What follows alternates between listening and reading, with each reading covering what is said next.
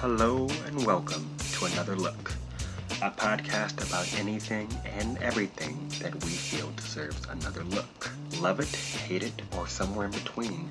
Today we are going to talk about Stranger Things Season 3. And I'm your host, Jeremy McKinley. It's summertime in Hawkins, Indiana. The sun is shining and the birds are singing and young love is in the air, with a little Cronenbergian body horror thrown in the mix. The third season of Stranger Things is bigger in pretty much every way. Now, bigger doesn't always mean better. In fact, most times, that's where Hollywood messes up with their sequels. Do the same thing as last time, but make it flashier. Luckily, this is not the case for Season 3. Is it good? Yes. Does it have problems? Yes. So let's talk about it. First of all, technically, the show just keeps getting better and better. The scope in terms of camera shots are far more grand, and the CGI budget is bigger, and it shows. And the painstaking attention to detail on the 80s aesthetic is always very much appreciated. Now, I didn't grow up in the 80s. I was barely born in it, but I grew up on all the same toys, shows, and movies that came out around that time. And the influences are not subtle in the slightest in this season. Nods to things like The Blob, The Thing, Terminator, and The Lost Boys make themselves very apparent. Sometimes they're nice, other times they can be a bit overbearing, but the love is there, and that's what makes it generally feel pretty genuine. The music in the show was an absolute standout for me. Composers Michael Steen and Kyle Dixon bring all the chills and feels with their heavily 80s synthesized score. I'm a big fan of synthesized music, stuff that you probably hear in like Blade Runner, or most recently an artist I love named Carpenter Brute or Perturbator. Check those two out if you can. They have some great modern 80s music or 80s style music that really will get your gears going if you like that kind of music. The effects on the monsters are excellent. Great gore and inspired designs. John Carpenter would be proud. At least I think he would. I'm honestly shocked this show is rated TV-14 given the level of body horror they put into the show. The things that they just flat out show on this thing made me go, wow, okay, well, I guess we can let our kids see this now. I mean, my niece, was watching this with me, and she was perfectly fine with it. So, I guess the kids these days have acclimated, and they're stronger now. So, good for them.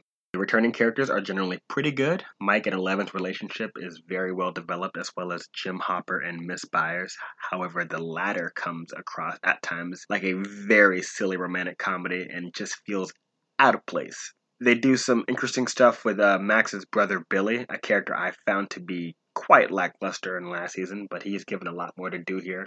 And I actually really love the actor that plays him. He played Jason in the recent Power Rangers reboot that came out a few years ago, a film which I think was criminally underseen and a very good movie. Not just being a biased fan of Power Rangers, but that his performance in that movie is great, and they've finally given him something good to do here in this season. So good for him. Any scene with Dustin and Steve is just pure gold, and their chemistry still absolutely shines. And they bring in a new character by the name of Robin, played wonderfully by Maya Hawke, who works with Steve at the new mall. Her rapport with Steve is great, as well as the rest of the cast. Honestly, she fits the show like a glove, and if she had been in season 1 or 2, you wouldn't have noticed that she was new, because she just fits it so well. It took me all of maybe half an episode to get used to her before I was like, she's part of the crew now. Let's just move this along. This is great. No spoilers, but I shed a few tears when it all got to the end. Big moves were made, and I mean big moves were made, and as far as right now is concerned, they didn't cop out on their choices, which for me is a massive plus. Now, there are a couple negatives, and I gotta bring them up because there are some glaring problems in an otherwise completely satisfying show. And when you have white and black, the contrast, you just notice it a lot more than shades of gray. And these were definitely problems that were in stark contrast to the quality of the show. There's a point where Nancy gets a job as an intern at a local newspaper, and the male coworkers are just flat out misogynist cartoon characters. I mean, you would think these characters were from Captain Marvel. They're so, like, mansplainingly mean. They make fun of Nancy every chance they get, which is pretty much every scene they're in. It was actually so bad that my niece, who I binged most of the show with, asked me if these men had actual jobs to do because they completely ignored them just to make fun of her. It was just overbearing, and it's like I get it. It's a man's world still, and the show is so good with its female characters that it doesn't need this kind of thing. It doesn't need the quote unquote hierarchy to be this propagandically bad and overbearing. The girls in the show are great. The men on the show are great. They don't have to make either one of them feel weak to make the other one be strong. They are completely balanced in terms of characters just being great and all genders. And it was just completely unnecessary. The other problem is with Winona Ryder's character. Great actress and a great character in the first 2 seasons. The problem is that they didn't have a clue what to do with her for the majority of this season.